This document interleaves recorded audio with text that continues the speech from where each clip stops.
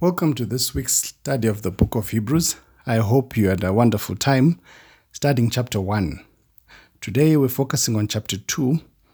Chapter 1 focused on the divinity of Christ, but chapter 2 will focus on the humanity of Christ. In chapter 1, Paul worked very hard in convincing the audience that Jesus was superior to angels and was God. However, in chapter 2, Paul tries by all means possible to convince his audience that Jesus was also inferior to angels and was a human being who eventually died. The topic of our week is Jesus, our faithful brother. Jesus, our faithful brother. Now, the context of Hebrews chapter 2 will not be understood without understanding what happened in the Jewish economy when you had a debt, where you needed someone to rescue you from slavery as a result of a debt.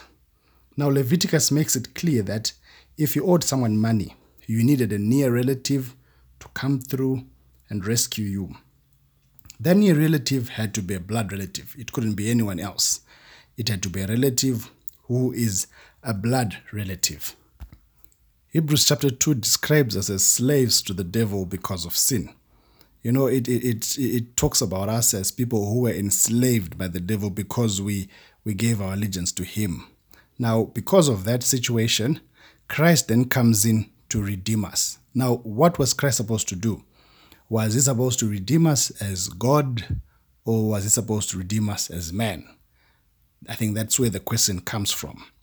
Hebrews chapter 2 verse 16 supports the notion that he had to come as man. It says, "For surely it is not angels he helps, but Abraham's descendants."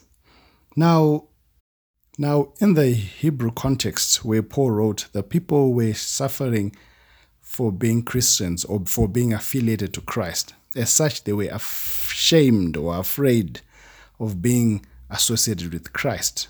So Paul then says, do not be ashamed. And he also says in chapter 2 that Christ himself is not ashamed of you. Now, we learn from the story of Moses about, being not ashamed. Moses was the son of Potiphar by adoption. And, Acts describes him as a person who was mighty in words and in deeds. In terms of Egyptian training, no person came as close to Moses' qualifications, in terms of military, philosophy, religion, and even civic duties. Moses was destined for the throne in Egypt. So in the case of Moses, it is like a type of Christ. He illustrates the plan of salvation.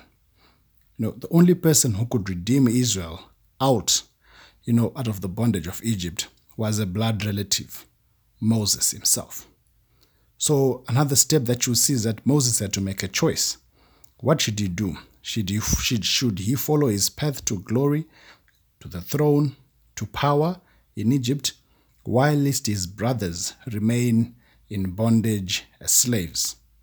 Or should he sacrifice his throne? Should he sacrifice his glory? Should he sacrifice his power in order to redeem his brothers? What Moses did for the children of Israel, Christ did at a grand scale for mankind. Christ is not ashamed to call us his brothers, regardless of what we have done, whether we are slaves in whatever sin. Like what Moses did in redeeming his kith and kin, Christ did the same in coming as flesh and blood like us. What does it mean, flesh and blood like us? He came in our very flesh and blood. What you are like is what he came like. Do you suffer from weakness, from hunger, from thirst, from lack of understanding, from, frailty of the human condition? Christ got tired, Christ got thirsty, Christ got weary. He came as we are. As we are, that's how he came. That's how God came. He came and became a human being. But the question that puzzles the mind is, now, when he came, did he sin? Did he come with sin? Hebrews 4 verse 15 says, no, he did not sin. He did not come in sin or with sin. Now, for Christ to be able to redeem us, he had to be without sin.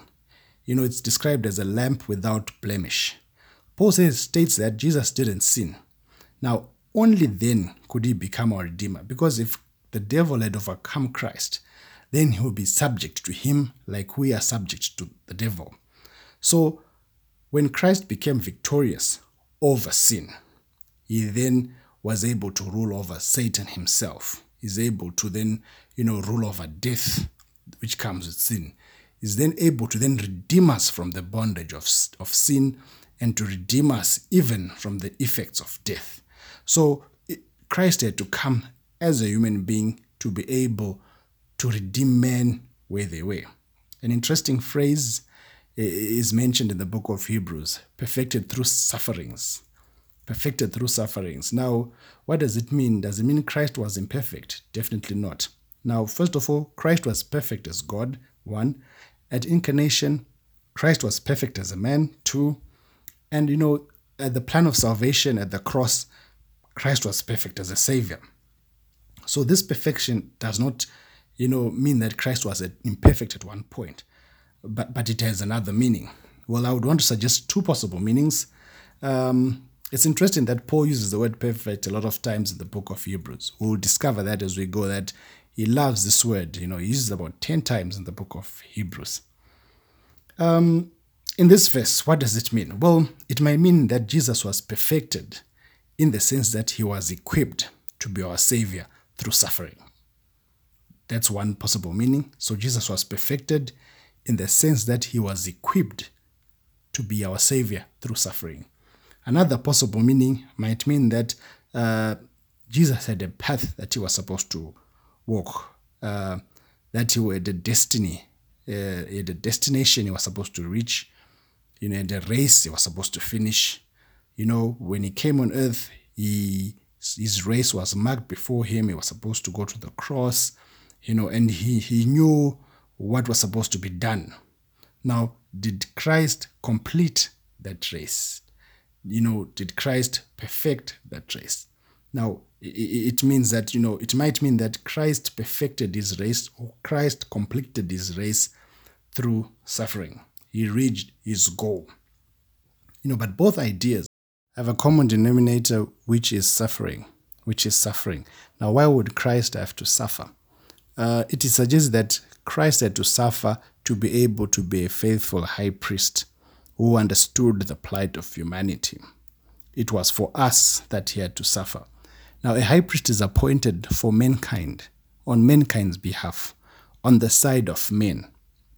So Christ was supposed to relate to the brokenhearted, to the disappointed, the unemployed, the bereaved, the poor. Christ was supposed to be able to know and understand, not for his sake, but for our sake. He was going to be acceptable because we would say he's like one of us. He came from a disjointed family. He came from a poor family. His father passed away.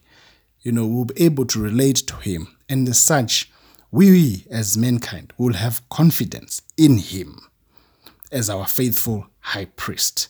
Now, but what Christ was really supposed to overcome was, this obedience. This obedience. What do I mean when I say this obedience?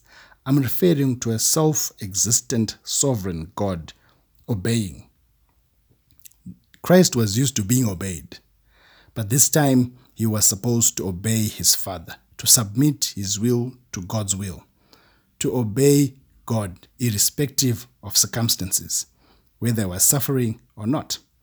In the end, Christ gives us a model. He gives us a model as our brother. He says that in chapter 2, verse 13 of Hebrews, I will put my trust in him. He's giving us an example that, as mankind, we ought to put our trust in Christ. We ought to put our trust in God. Whatever our situation, whatever our decisions, our destiny, let's allow Christ to be the pilot of our planes or the captain of our ships. Let us trust him. Remember, it is not angels he helps, but the seed of Abraham. May the Lord add a blessing to the reading of his word. Amen.